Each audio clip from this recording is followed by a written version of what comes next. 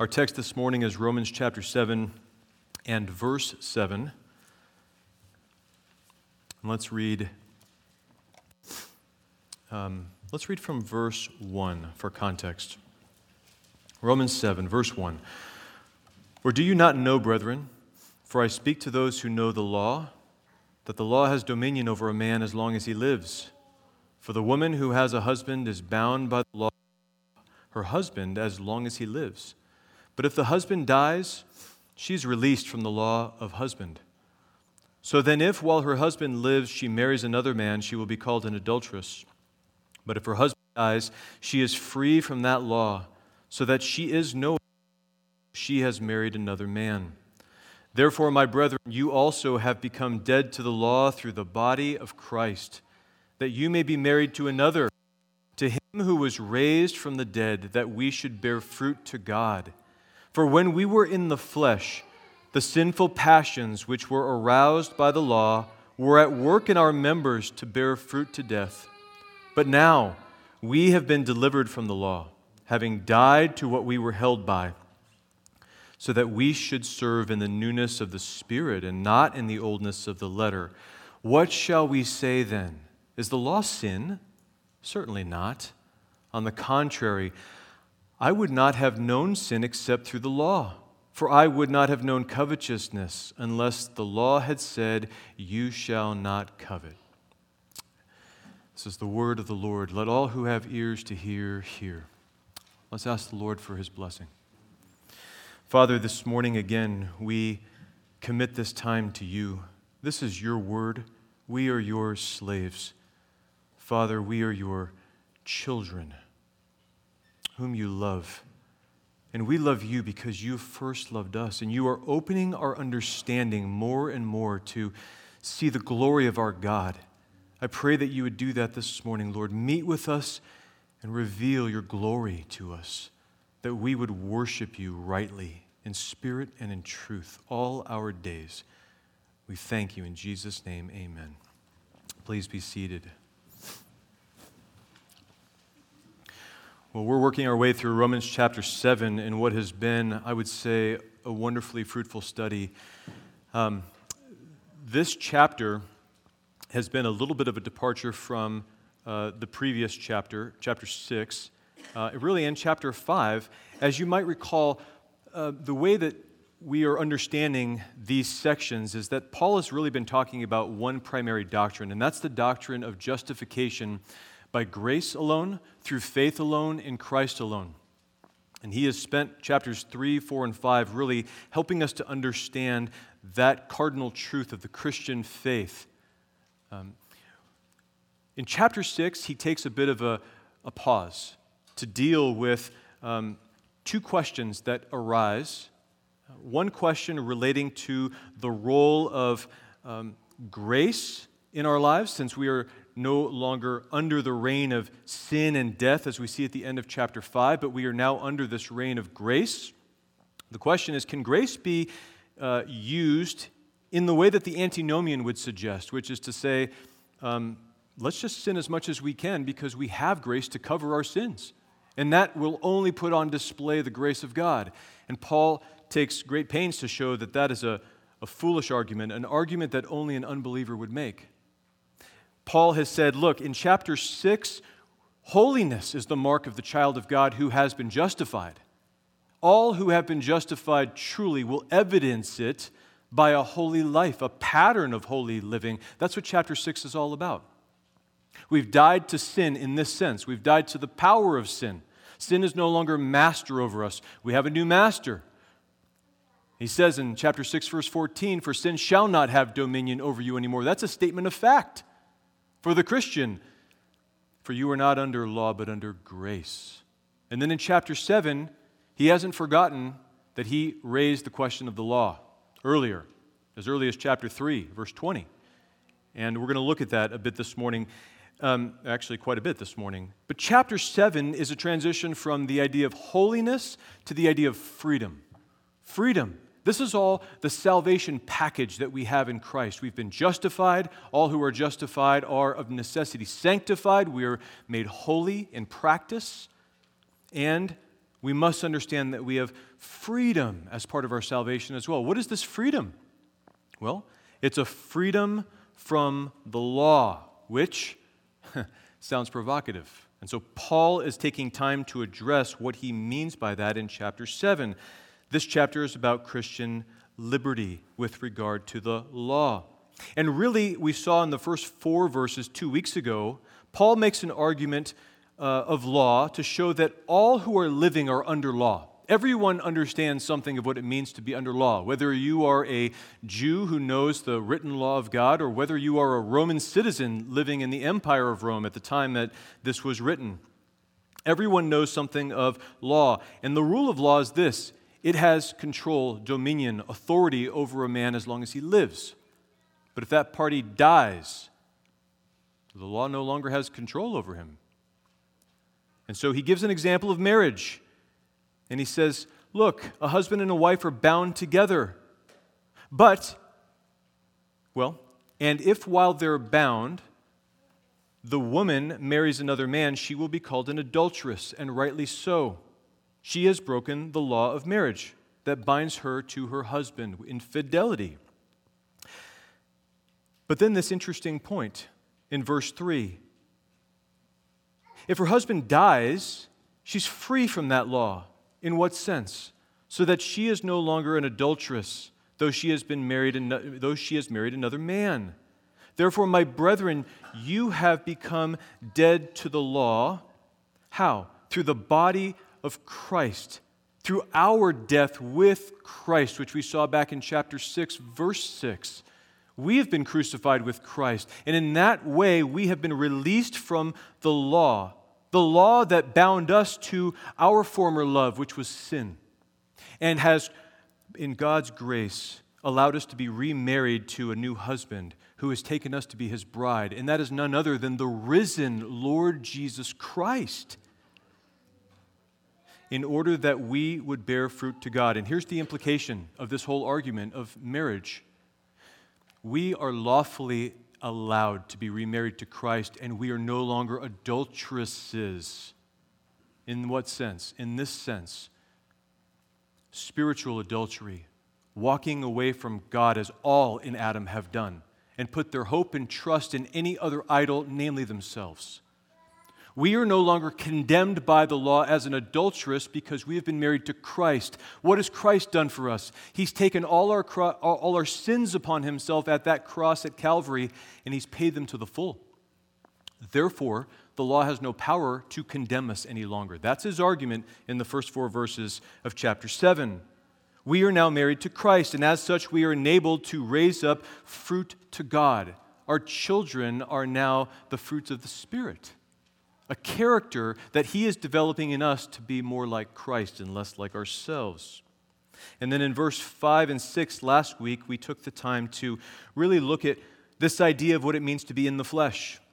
In verse 5, Paul says, "For when we were in the flesh, the sinful passions which were aroused by the law or stirred up by the law were at work in our members to bear fruit to death." And we saw that to be in the flesh is to be in the domain of the flesh, in the realm of the flesh. Flesh is used in a few different ways in the Scripture, and we went through that last time. But the key for this section of what Paul is helping us to understand is this: we were in the flesh. We were in the domain of the flesh entirely without the Spirit of God in our hearts and in our lives, indwelling us. And as such, the sinful passions that were in us were stirred up constantly. How? By the law to work, to be energized in our members. And again, our members refers to every component of who we are. Not just our physical bodies, but our faculties, our powers of thinking, our emotion, our wills. All of that has been infected with the sinful passion, strong desire for evil that the law only arouses. It stirs up in order to do what? To bear fruit to death continually. In fact, that's all we could do. That's just another way of saying we were slaves of sin, right? We had no choice but to sin when we were in the flesh. But now, here's the contrast in verse 6. You're no longer in the flesh. But now we have been delivered from the law. That means released. Released from what? From its power to condemn. Having died to what we were held by. And we understood that that word held by means held down by. The law held us down. There was no way for us to ascend to heaven on our own because every time we tried to do quote-unquote good works, the law only stirred up sinful passions within us to produce fruit to death. And so the law continually held us down. There is no way to ascend the ladder to heaven in the realm of the flesh. There is no salvation anywhere in this realm. Salvation must be revealed from where? From heaven. We must be born again. That's the language of Jesus in John 3 with Nicodemus. We must be transferred from this realm in the flesh to the realm of glory, of heaven, where the Scripture says we are now seated with Christ, reigning with Him. Amazing thought, true thought. We spiritually have been reborn from above. We are in the realm of the Spirit now, and to prove it, the Lord has sent it, the seal of His Spirit into our lives, that we might be able to bear fruit to God, to walk in holiness, to look more like Him. So verse 6 is really the anchor verse. As you are reading through chapter 7 and chapter 8, come back to this verse of chapter 7, verse 6. It's the anchor verse. But now, this is what is true of every one of you who are in Christ. We have been delivered from the law, from its penalty, from its power. We have died with Christ so that we are no longer held down by it. In fact, we've been transferred out from under its suppression into the heavenlies where we are with Christ and He in us. And then he says this phrase at the end of verse 6, so that we should serve, literally slave, bondslave is the idea. It's given as a verb, an action, that we should slave in the newness of the Spirit and not in the oldness of the letter. And we looked at something of what that means. In fact, that idea is really expanded throughout the rest of chapter 7 and chapter 8. What it means to serve in the oldness of the letter, the rest of chapter 7. What it means to serve in the newness of the Spirit is chapter 8. So that's why I say this is the anchor verse. Now, there's only so much we can do on a Sunday. So last week, by God's grace, we did what we could. And this week I want to just continue a little bit more with a little bit of overlap on verse 6 because there's another idea that I want to bring out here. And then we'll move into verse 7, Lord willing. This idea is this of being held down, held by, or held down by. What else does it mean to be held down? Or maybe another way of asking the question is, where were we held down by the law? Where is it that we needed this release from the law? Sometimes it can be difficult if you talk in the abstract or conceptually about an idea, but there is some specifics in Scripture I think that would help us in this respect. If you would turn with me to Hebrews chapter 9. Hebrews chapter 9. We'll come back to Romans 7 in just a moment. Let's look at Hebrews 9, starting in verse 6. Now, when these things had thus been prepared, the priests always went into the first part of the tabernacle performing the services. But into the second part, the high priest went alone once a year, not without blood, which he offered for himself and for the people's sins committed in ignorance. And some versions don't have that last phrase, just for the people's sins. The Holy Spirit indicating this, that the way into the holiest of all was not yet made manifest while the first tabernacle was still standing. It was symbolic. What was? The first tabernacle, the physical place where the priests would offer sacrifice. It was symbolic for the present time in which both gifts and sacrifices are offered, which cannot make him who performed the service perfect in regard to the conscience. To the conscience. Concerned only with foods and drinks, various washings, and fleshly ordinances imposed until the time of Reformation. So the writer to the Hebrews is calling out this idea of the conscience, and that the physical tabernacle and the ceremonies that accompanied it were not able to perform a cleansing or a perfecting to the conscience. It didn't touch the conscience at all. All of the ceremony of the first tabernacle was an external, a physical ceremony. Look at verse 11. But Christ came as high priest of the good things to come, with the greater and more perfect tabernacle, not made with hands, that is, not of this creation. What is this tabernacle he speaks of? This is the body of Christ. Remember, he dwelt among us in John chapter 1. He tabernacled among us. Christ is the true tabernacle, not made with hands.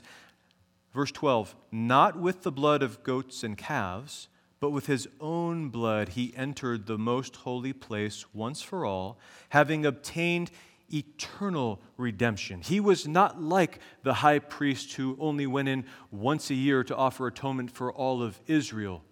Christ offered a sacrifice once for all time, never needed to be repeated, because he is the true high priest.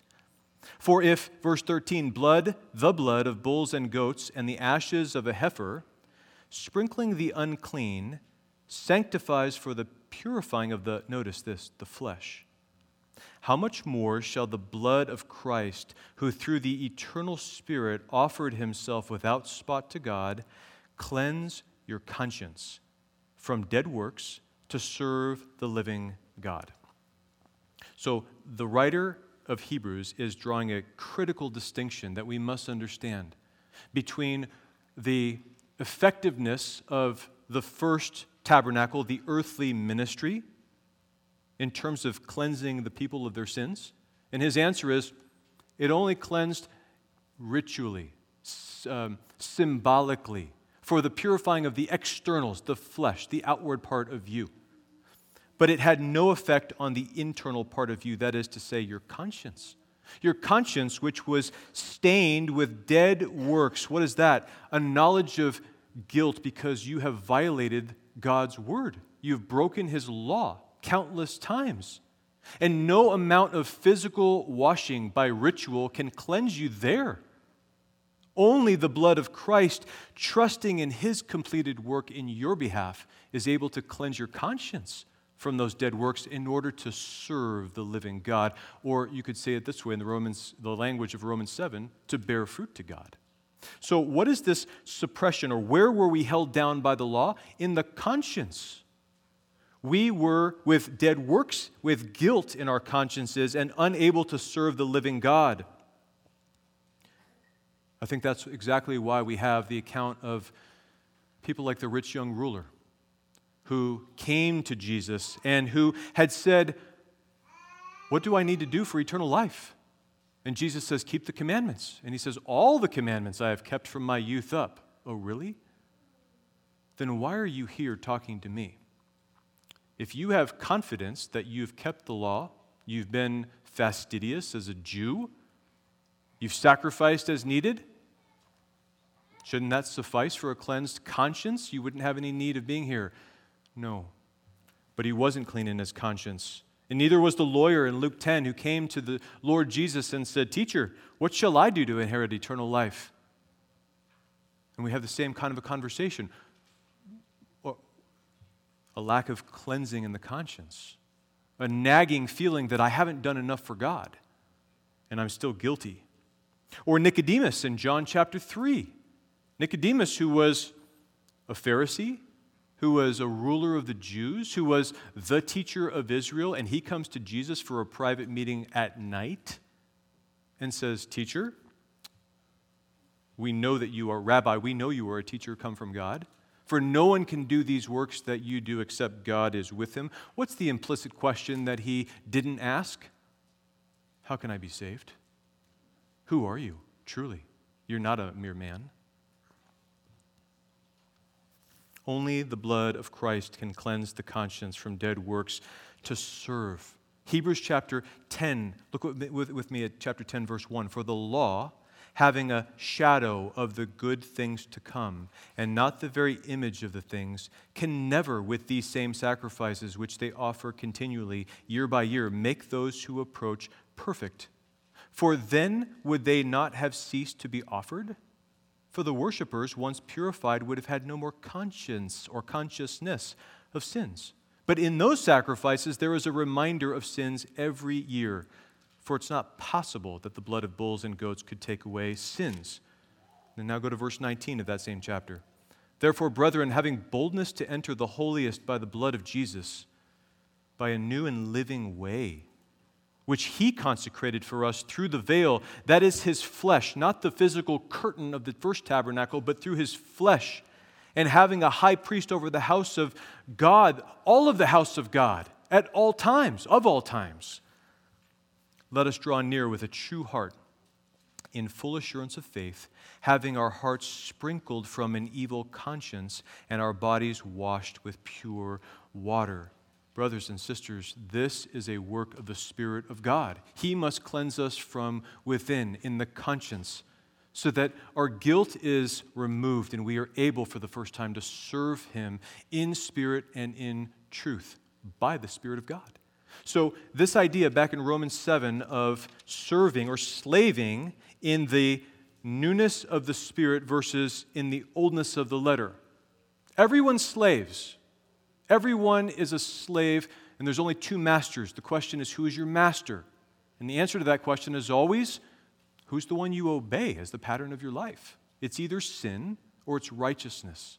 It's either sin or it's the Lord Jesus Christ. Those who slave in newness of spirit are those who are born of the Spirit, who are no longer in the flesh, who now have the Word, the law. When you hear about the law of God, we're talking about the Word of God, not just the Ten Commandments. This all is the law of God. This law is now in our minds. How? God has put it there. He's written it on our hearts so that we should understand its true meaning, its spiritual meaning, and be able to keep it for the first time by the power of His Spirit. That's where he's going in chapter 8, verse 4. Now, get to verse 7 here. And just by way of reminder, in terms of how this chapter is divided, in chapter 7, the first 6 verses are dealing with our relationship to the law. What's the Christian's relationship to the law? And we've answered that question already. Our relationship to the law is that we're free from its condemnation. The next set of verses, verses 7 to 12, which we're going to be starting today, deal with the question, what has the law power to do? What is its power? And then in verses 13 to 25, what the law does not have power to do. And the answer there is to save. It cannot save. So let's look today at what the law's power is, what power it has in verses 7 to 12. And we're just going to focus on verse 7 for today as we begin to build our understanding here. Paul says this in verse 7. What shall we say then? Is the law sin? Certainly not. On the contrary, I would not have known sin except through the law. For I would not have known covetousness unless the law had said, you shall not covet. The big idea that I want you to keep in your minds for today is this. The power that the law has is the power to make sin abound, to make sin increase. That's really the language of verse 20 of chapter 5. Paul made this comment, moreover, the law entered that the offense might abound, that it might proliferate sin. And there's 2 different senses in which that's true, which I want to show you today. So when he says, what shall we say? Is the law sin? There's a reasonable question that's being asked here. I mean, if the law stirs up sin, like we saw in verse 5, which really only results in bearing fruit to death, that sounds like the law plays a bad role. The law just amplifies sin. How can that be good? So Paul is addressing the question, is the law sin? And his answer is the strongest form of may it never be that one can say in the Greek. Mienito. He uses it over and over again. He uses it twice in chapter 3, 3 times in fact in chapter 3, and twice in chapter 6. God forbid. Look, just because our sin flares up in response to the law, which is good, righteous, good, holy, as he's going to say, that doesn't make the law bad. That just shows that we have a problem in our hearts. It exposes us for who we are. He says, on the contrary, I would not have known sin except through the law. Now, I want you to notice here that he changes the focus in the pronoun use from we to I. So Paul here is now going to give us his personal experience. His personal experience with sin and law. The Greek literally says this, but sin I did not know, but through law. In other words, the law is what gave me knowledge of sin. That might sound like a strange thing for a Jew like Paul. And Paul, not just any Jew, but a Pharisee, a separated one who practiced righteousness, one who was raised, who studied at the feet of Gamaliel. Gamaliel, who was a Pharisee himself and the teacher of the law in Israel, respected by all people. Paul was trained by him in the law. We're told in Acts 22 that Paul was taught according to the strictness of the law and was zealous toward God.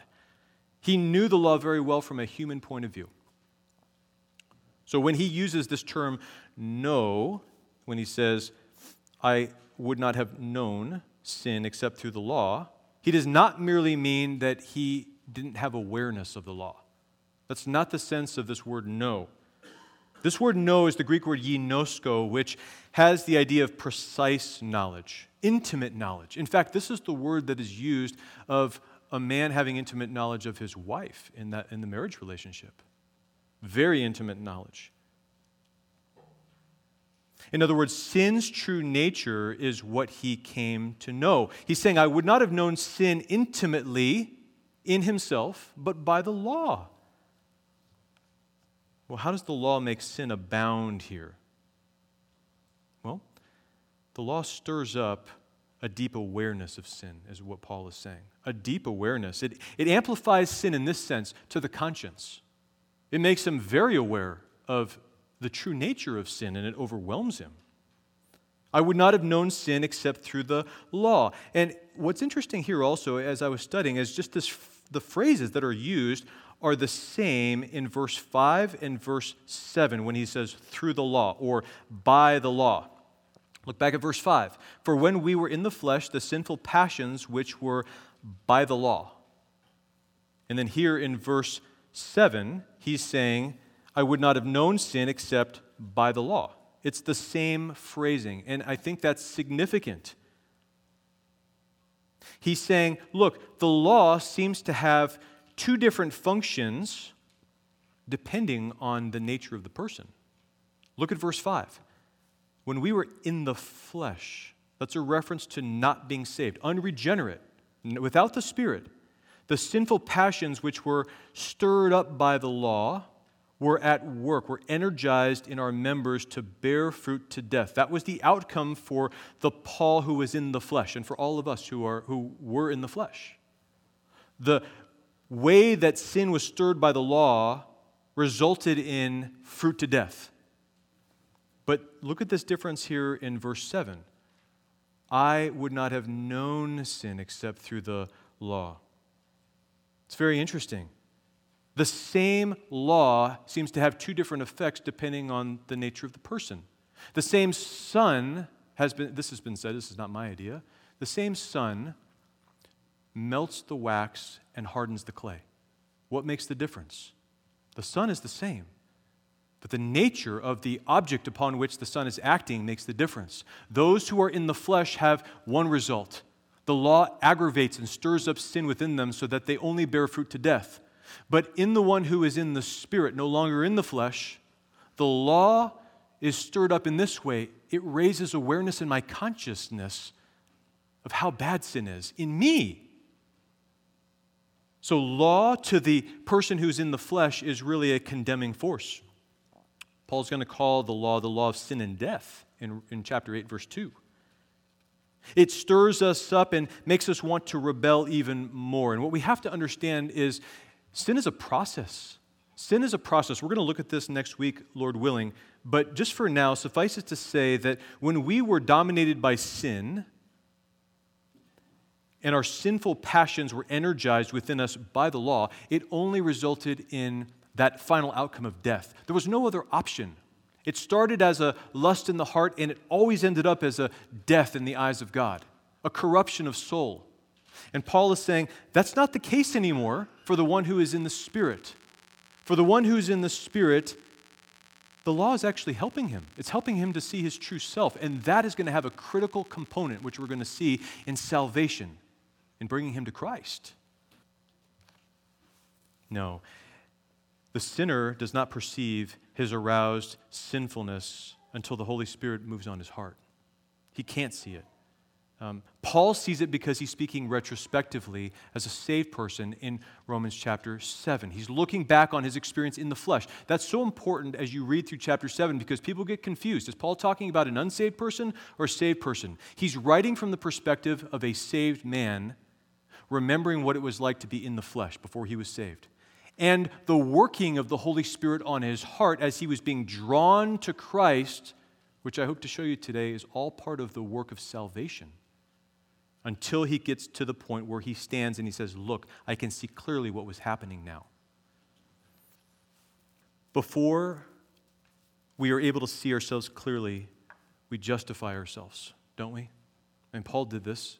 We all do this. We judge ourselves horizontally. We say, look, I'm not as bad as that other person. I may not be the best person in the world, but I'm certainly not as bad as those people. Wrong standard. We're not measuring ourselves vertically by God's standard of perfection. We're measuring ourselves by the standard of men. That's exactly the attitude we saw of the Pharisee in Luke 18, where he said, God, I thank you, I'm not like other men. I'm not an extortioner. I'm not unjust. I'm not an adulterer, or I'm not even like this tax collector. This guy is like the worst. No. He points to his goodness. He's looking to his own righteousness. But what does Romans chapter 8, verse 7 say? Because the carnal mind, again, that word carnal from last week is the same word fleshly. This is to be in the flesh. The fleshly or the carnal mind is hatred, enmity against God. It's not subject to the law of God, nor indeed can be. So then those who are in the flesh cannot please God. So we've got two different mindsets. One for the person who's in the flesh, one for the person who's in the Spirit, and the law is having two different effects, even though the law really does the same thing. It's stirring sin, it arouses it, but the final effect is different because the nature of the person receives it differently. So Paul is saying, I would not have known sin except through the law. And then he gives this specific example. For I would not have known covetousness unless the law had said, you shall not covet. Now, in reading the English, you don't pick up that when he says known here, he's using a different word than the one he used in the previous phrase. I would not have known sin except by the law. Here he says, I would not have known covetousness, but this word means to perceive with the senses. It means to discover for the first time and to really look into. He's pointing to a time in his past when he came to discover covetousness with his senses for the first time. It's very interesting because here we have somebody who thought he knew the law for his whole life, but then something happens and it becomes clear to him he never really understood the law at all.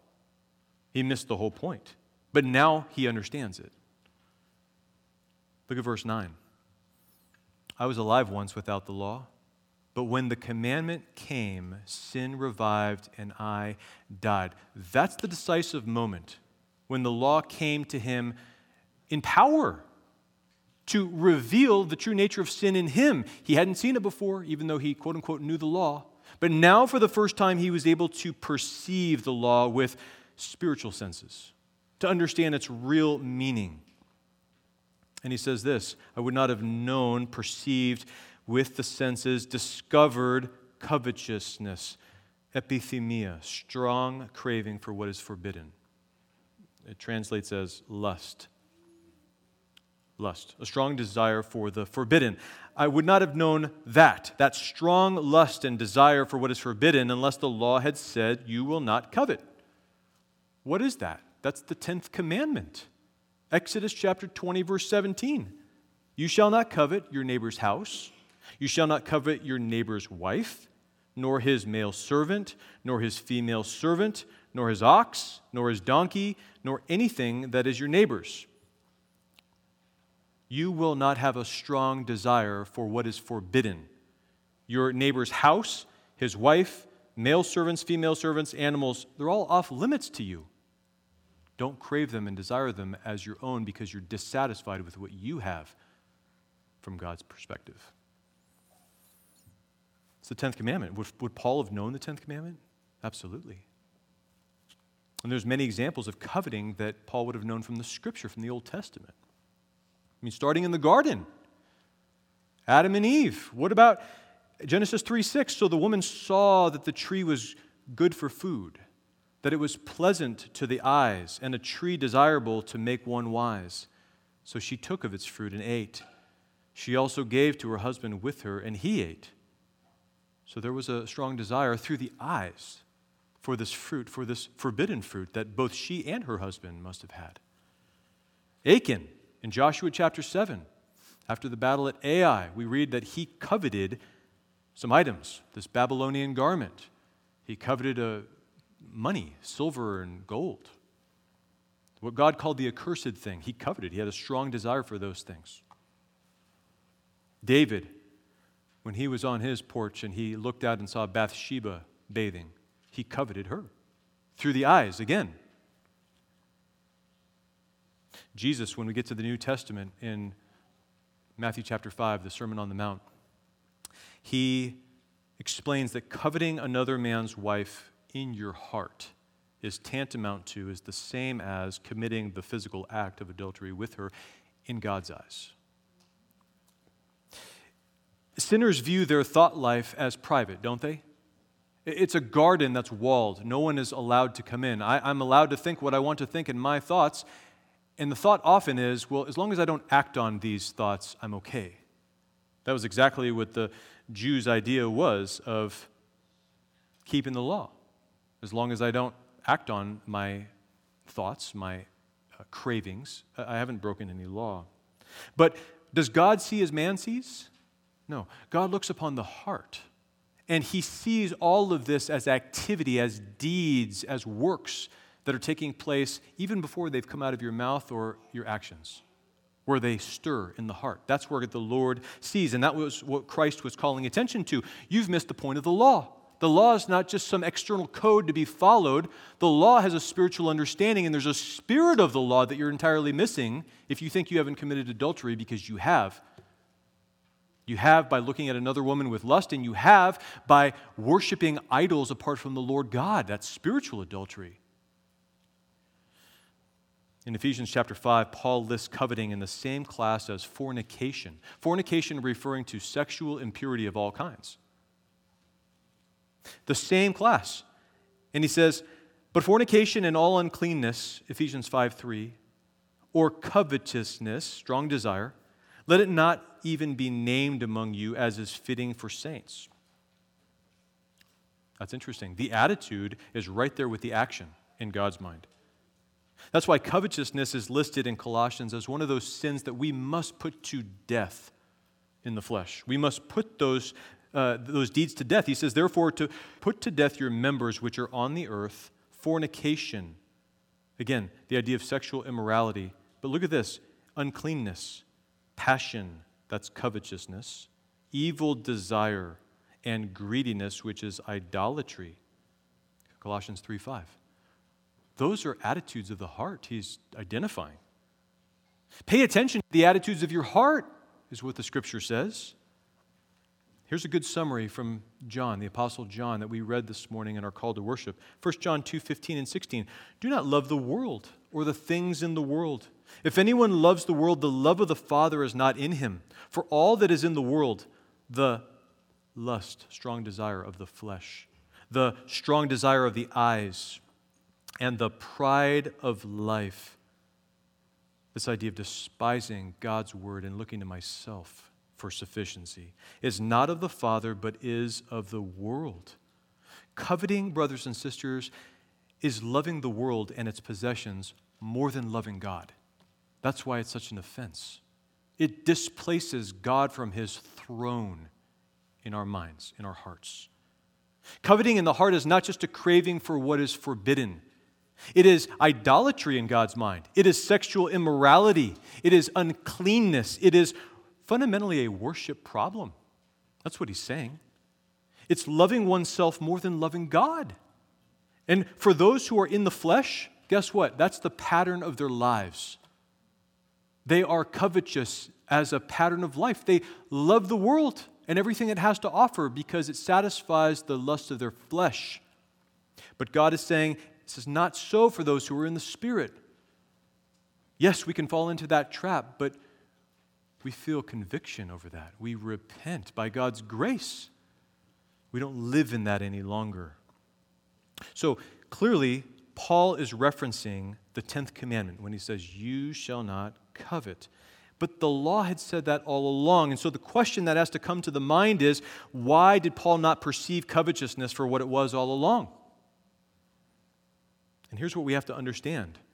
As I alluded to a little while ago, the ethnic Jews, the Jews who were not believing, who didn't put their faith in the Messiah who was to come, and really just like all of us who are unbelieving from any people group, they are operating in the oldness of the letter. They are looking at the law of God, and they are seeing it only as external commands to be complied with externally. They're missing the entire spirit of the law. Their interpretation of keeping the law is what I do and I don't do, and those are external actions, not attitudes of the heart. In fact, when Paul lived, at the time he lived, the Jews had a system in place for categorizing and systematizing all of God's commandments into 613 distinct commands in order to manage them. This was their system to manage God's law in the way that they thought they could. 248 of those were positive precepts. Here are the things you must do. And 365 of them were negative prohibitions. These are the things you must not do. And those things corresponded to components of the body. The 248 were supposed to correspond to the number of bones and organs cumulatively in the human body. The 365 corresponded to sinews in the body. I'm not sure how they arrived at that understanding, but also to the idea of solar days in a year. And the idea was this for the Jews: just as we take care of our bodies carefully, our organs, our sinews, so we need to do with our spiritual bodies in keeping the law of God. And in the mind of the Jew, these precepts and deeds of the law were just physical acts. Listen to how Paul speaks of his life before his conversion in Philippians chapter 3. He says this in verses 4 through 6. Though I also might have confidence in the flesh, if anyone else thinks he may have confidence in the flesh, I more so. Circumcised the 8th day, of the stock of Israel, of the tribe of Benjamin, a Hebrew of the Hebrews, concerning the law, a Pharisee, concerning zeal, persecuting the church, concerning the righteousness which is in the law, blameless. Paul felt he was blameless in the law. But what is the sin the 10th commandment is prohibiting? Is it prohibiting an external action of some kind, or is it prohibiting wrong attitudes of the heart? See, the Jews should have known that if commandment number 10 was dealing with an attitude of the heart, then the other 9 commandments also had a spiritual, attitudinal component to them as well. But they missed that. You remember the Shema, Deuteronomy chapter 6, 4 through 6. Hear, O Israel, the Lord our God, the Lord is one. You shall love the Lord your God with all your heart, with all your soul, and with all your strength. And these words which I command you today shall be in your heart. The law God always intended to be in the heart of man, not just externally in the mind, which is depraved because of sin. When the lawyer asked Jesus the greatest commandment in the law, he repeated the same thing. Jesus said this: you shall love the Lord your God with all your heart, with all your soul, and with all your mind. All 3 things. In other words, all of you. Not just the mind, but with the heart and with the soul as well. That is where the disconnect was. And so that was the case with Paul before he was converted. So now Paul is saying, look, I never realized that coveting from the heart was sin. I was just thinking it was the external actions that were sin. The Lord has shown me by His law that actually the attitudes of the heart can be sin as well. I think that's the first thing that he means with this statement. It exposed the attitude of coveting as sin in him. But I think there's something else here too, which is very interesting. When he wrote, unless the law had said, you shall not covet. Again, when you read it in the English, that word said sounds like a past tense action, something that happened one time in the past. The law said this, but actually he uses the imperfect tense there. And the imperfect tense refers to continual or repeated action. So hear what Paul is actually saying here. He's saying, I would not have known sin except through the law, for I would not have known covetousness unless the law kept on saying, do not covet. That's actually the sense of what he's saying. The law kept on saying to him, do not covet. It's a different sense of the phrase, isn't it? In the one case, you have the understanding would be the law just said this to me one time. But Paul is saying, no, the law kept repeating to me over and over and over, you shall not covet. And it would not leave him alone. Remember when Paul was on his Damascus Road conversion experience, and the Lord blinded him with a light that was greater than the noonday sun, knocked him and his company off their animals, presumably off their animals, onto the ground. And the Lord Jesus Christ reveals himself to Paul. There was a voice from heaven, Saul, Saul, who are you, Lord, was the answer. Saul, Saul, why are you persecuting me? Who are you, Lord? I am Jesus whom you persecute. It is hard for you to kick against the goads. It's an expression that we kind of just read and look past really quickly. What does that mean? You're kicking against the pricks, Paul. You're moving in a direction to persecute my people, my body, the church. But there's something going on in you that's not leaving you alone, that's disturbing your conscience. You will not covet. You will not covet. And perhaps other laws as well that he was realizing he had broken tremendously. Look back at Romans 2 with me just for a moment. Romans chapter 2, about this idea of the conscience. In verse 15, actually in verse 14, for when the Gentiles who do not have the law by nature do the things in the law, these, although not having the law, are a law to themselves, who show the work of the law in their hearts, their conscience also bearing witness, and between themselves their thoughts accusing or else excusing them. This is about the Gentiles in particular who don't have the law. Paul is saying, look, the work of the law is written on the heart of every man. He has the witness of the law in him, so that when he violates the law, his conscience, his alarm system sounds and tells him, you've crossed the line, you're out of bounds, you've sinned. And what can happen with that conscience is it can be seared. It can become dulled over time, like nerves that are frayed, so that it doesn't sound as loudly anymore. How? By ignoring the conscience, by continually sinning repeatedly again and again and again. It becomes seared, and you don't hear it anymore. But what's happening here is the law is speaking to Paul repeatedly and presumably loudly. It's overriding his alarm system that may be seared and saying, Paul, you have sinned. You are sinful in your nature. I think that's exactly what's happening with Paul in his pre-conversion experience, if you will, or his journey to understanding who he really is in order that he would cry out for salvation. This is the irresistible call that we talk about in the Reformed faith. This call of the Lord that goes beyond what the voice of a man can do. The voice of a man can only reach the outside ear of another person. But the call of the Lord can reach the heart. It does reach the heart. It's powerful. His word is living and active, sharper than a two-edged sword. It's able to pierce to the very soul of who you are. to separate bone and marrow. I mean, the most intimate part of you. That's the power of the Word. We put a quote in the bulletin this morning about the power of the Word from our brother R.C. Sproul. I think the greatest weakness in the church today is that almost no one believes that God invests His power in the Bible.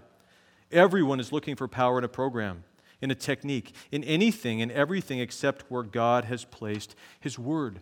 The Word, the law of God, has tremendous power, brothers and sisters. That's what Paul is saying here. The Word, the law, arrested me. Now, what I find really fascinating about this, and really what helps with the whole understanding of this picture of salvation, and is Paul writing from a saved or an unsaved perspective in Romans 7, is if we look at the golden chain of salvation in Romans 8. We're going to get there with a lot of and go through it with detail, but just for now, look at Romans 8 with me. I think this really helps understand what is going on in the background. In Romans 8, we have what theologians call the golden chain of salvation in verses 29 and 30. It says, "For whom He foreknew," referring to God, God setting His love upon a people. For whom He foreknew, this is in eternity, before there was time or matter, anything. He also predestined, He marked them out to be conformed to the image of His Son. That's another way of saying salvation. Saved, sanctified. That He, Christ, might be the firstborn, the preeminent one among many brethren, these loved ones that God foreknew. Now look at this. Moreover, verse 30, whom He predestined, these He also called. That's the irresistible call that we're talking about here. This irresistible call now happens in space and time. What God had planned in eternity, He brings to pass in space and time through an effectual, irresistible call upon the heart of each one of us. And whom He called, these He also justified. What's that a reference to? Faith. Believing, because we know that it's by faith that we are justified. That was the whole argument about Abraham. He believed God and it was counted to him for righteousness. So what's happening here, I think, in Romans 7 is Paul is thinking back to this time before he believed, before he looked to Christ and saw His deliverance there. But it was all part of this effectual calling, which is part of the chain of salvation that's linked together and of necessity runs from one length to the next. So Paul was being wooed and drawn by the Spirit of God. This is part of the salvation work of the Spirit in his life to bring him to a place where he would understand, I am desperate for salvation because of how dirty I am, how foul I am in God's sight. The Lord's voice will not be silenced when He calls you to salvation, brothers and sisters. It will not be silenced. He will give you a profound conviction of your own sinfulness, and that just continues to grow in your Christian life as you walk with Him. You might think about that testimony of Samuel, the prophet, when the Lord was calling him for the first time. Samuel, Samuel. The Lord was repeating Himself 3 times, and Samuel went to Eli each time because he thought Eli was calling him, the priest. Eli said, I'm not calling you, go back to bed. But after the 3rd time, he said, I perceive that the Lord is calling you, Samuel. When He calls you the next time, say, speak, Lord, for your servant hears. See, the Lord speaks. He knows how to get our attention in the heart, in the ear of the heart where no one else can reach. That is what Paul is saying was happening when he said, the law had said repeatedly, you shall not covet.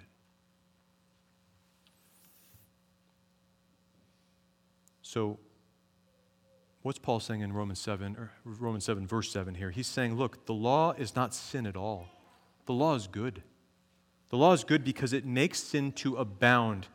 In the unregenerate person, the person who's in the flesh, it shows God how sinful that man is because the man just keeps wanting to sin in rebellion against God again and again and again. But in the one whom God is calling to Himself, God is using this law to expose the darkness within him and make it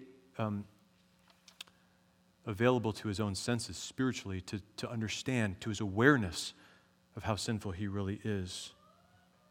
So you could say it this way, if you were to summarize this idea, this was helpful to me. In the flesh, we suppress the truth of God. The law comes to us, it convicts, but we suppress. Right? Paul dealt with that in chapter 1. All the unrighteous and ungodly, God has an issue with. He has wrath upon because they are suppressing the truth in their ungodliness. That's our reaction in the flesh to truth. The law comes and we suppress, but in the Spirit, we confess our sin. In the flesh, we suppress. In the Spirit, we confess our sin. We say the same thing back to God that He says of us. You're guilty, and we say, yes, Lord, I am. Have mercy on me. Forgive me. You say, how do you know that Paul was suppressing or confessing? It doesn't say any of that in verse 7. Well, like I say, in chapter 1, that is the pattern of all men who are ungodly. They suppress the truth. But what about the confession part? Where's that going to come for Paul in his conversion experience? Romans 7:24. O wretched man that I am, who will deliver me from this body of death? There's his confession of utter sinfulness. Who's going to deliver me? I'm filthy. And I love that immediately his attention is turned toward the Lord in verse 25. I thank God through Jesus Christ our Lord. That's the answer. That's where the Lord is going to bring him with this function, this law work that he's doing. But first he has to create desperation in Paul, and he has to create desperation in all of us. Who of us is going to come to a doctor for medicine to heal a disease that we don't understand that we have? You have to be convinced in yourself that you are terminally ill in order to take radical measures to heal. That's exactly what the Spirit of God does in His people. Very encouraging. So is the law sin? No. The law plays a very, very good role in bringing His people to Christ. But first comes the pain of deep conviction. This is who you are in God's sight, apart from Christ, apart from grace. Jonathan Edwards, the famous preacher of the First Great Awakening in the colonies, in Massachusetts in particular, during the 1730s, he made some very insightful observations about the revival that he saw taking place in his congregation, in individuals' lives that he was shepherding, as well as among the revival in general. And there were multiple revivals that were happening in the colonies at those times. Here's what he says, Jonathan Edwards, regarding this revival. Quote, when awakenings first begin, he's talking about when people first begin to see their own sin by the work of the law and the Spirit. When awakenings first begin, their consciences are commonly most exercised about their outward vicious course or other acts of sin. They see the big boulders, so to speak, in their lives, the external sins that they were doing, and they're convicted about that first. But afterwards are much more burdened with a sense of heart sins, that dreadful corruption of their nature, their enmity, hatred against God, the pride of their hearts, their unbelief, their rejection of Christ, the stubbornness and obstinacy of their wills, and the like. End quote. You see, Edwards was very familiar with this law work in the hearts of people because he saw people recognize their own sinfulness, first in a very broad external way, but then later how polluted they were internally, and it drove them to desperation for salvation. That's always the case in the revival of the soul and in revivals at large with many souls and an outpouring of the Holy Spirit in a particular time. So friends, my question for you this morning is, have you come to see your sin in this way? Are you convicted about your internal sin and the attitudes of your hearts? Or are you primarily concerned with the externals, the behaviors that you do or don't do? Does it grieve you when you sin? Do you see that your sin is primarily first and foremost against God and not against anyone else? Do you suppress that knowledge when it comes to you? Or do you confess to the Lord? That tells you a lot about your spiritual condition. That tells you if you're someone who's still in the flesh, your response will be to suppress. Even if you do feel some conviction, the Spirit still has His work of stirring up sin in us. But the question is, how do we respond to that as the pattern of our lives? Are we suppressing or are we confessing? Psalm 19 was read this morning as our corporate reading. And Psalm 19, as we were looking in our men's group a couple of weeks ago, has a really wonderful transition point from verses 5 and 6 to verse 7. In Psalm 19, David tells us that the word of the Lord goes out to the heavens declare the glory of the Lord. That God has created all things for His glory. He has created, He's spoken them into being out of nothing, and what happens is all creation speaks back to Him, His glory. It can be heard in all of creation. Day to day utters speech, night to night reveals knowledge. The knowledge of the glory of God is heard across all languages because creation is screaming the glory of God. And then he says, very interestingly, in verse 5, he says, or at the end of verse 4, in them he has set a tabernacle for the sun, which is like a bridegroom coming out of his chamber, and rejoices like a strong man to run its race. Its rising is from one end of heaven, and its circuit to the other end. He's picturing the sun rising in the east and traveling across the sky in a circuit, and as the sun reaches its apex, it gives light to everything underneath it. It exposes everything on the earth. And he's saying in verse 7, the law of the Lord is perfect, converting the soul. And you say, what's the connection between the sun rising, exposing the earth with its light and heat, and the conversion of the soul? Well, the connection is the law of God. The Word of God is like that sunshine that rises in our hearts and exposes all the darkness that's there. It shows us for who we really are and is able, because it is powerful, to convert the soul. Nothing is hidden from its rays of light and truth. You see, God knows how to convert the soul just like He knows how to warm the earth with the sun. And it is by this sunshine in our heart, this Word of God, that we are brought to the place of verse 14 where we can say, let the words of my mouth and the meditation of my heart be acceptable in your sight, O Lord, my strength and my Redeemer. That's sanctification.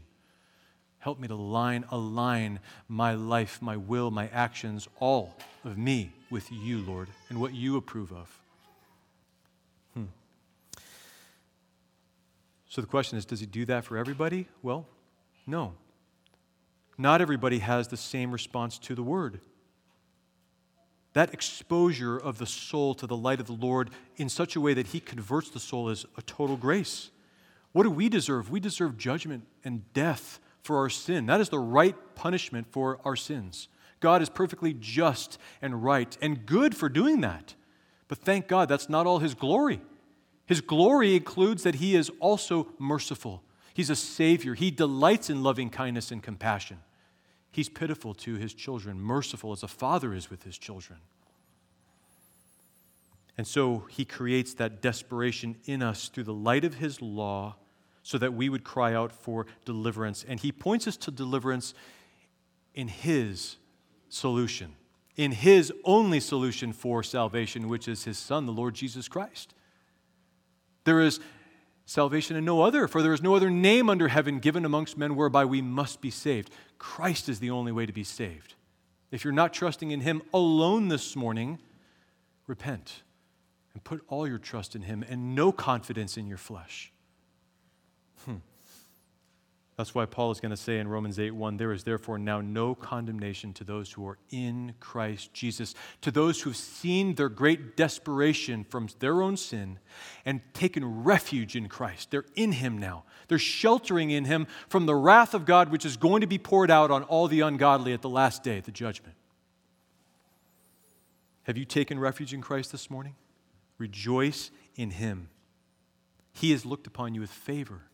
He has drawn you to Himself. This is part of your salvation package, this law work that continues in your life. The law is no longer against you. The law is for you. It's actually transforming you to be more like Christ.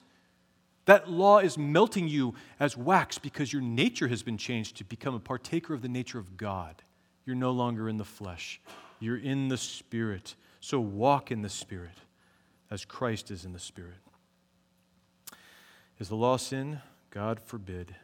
It's holy, it's just, and it's good. And there's a lot more to come on this next week, Lord willing. Let's pray. Father, thank you.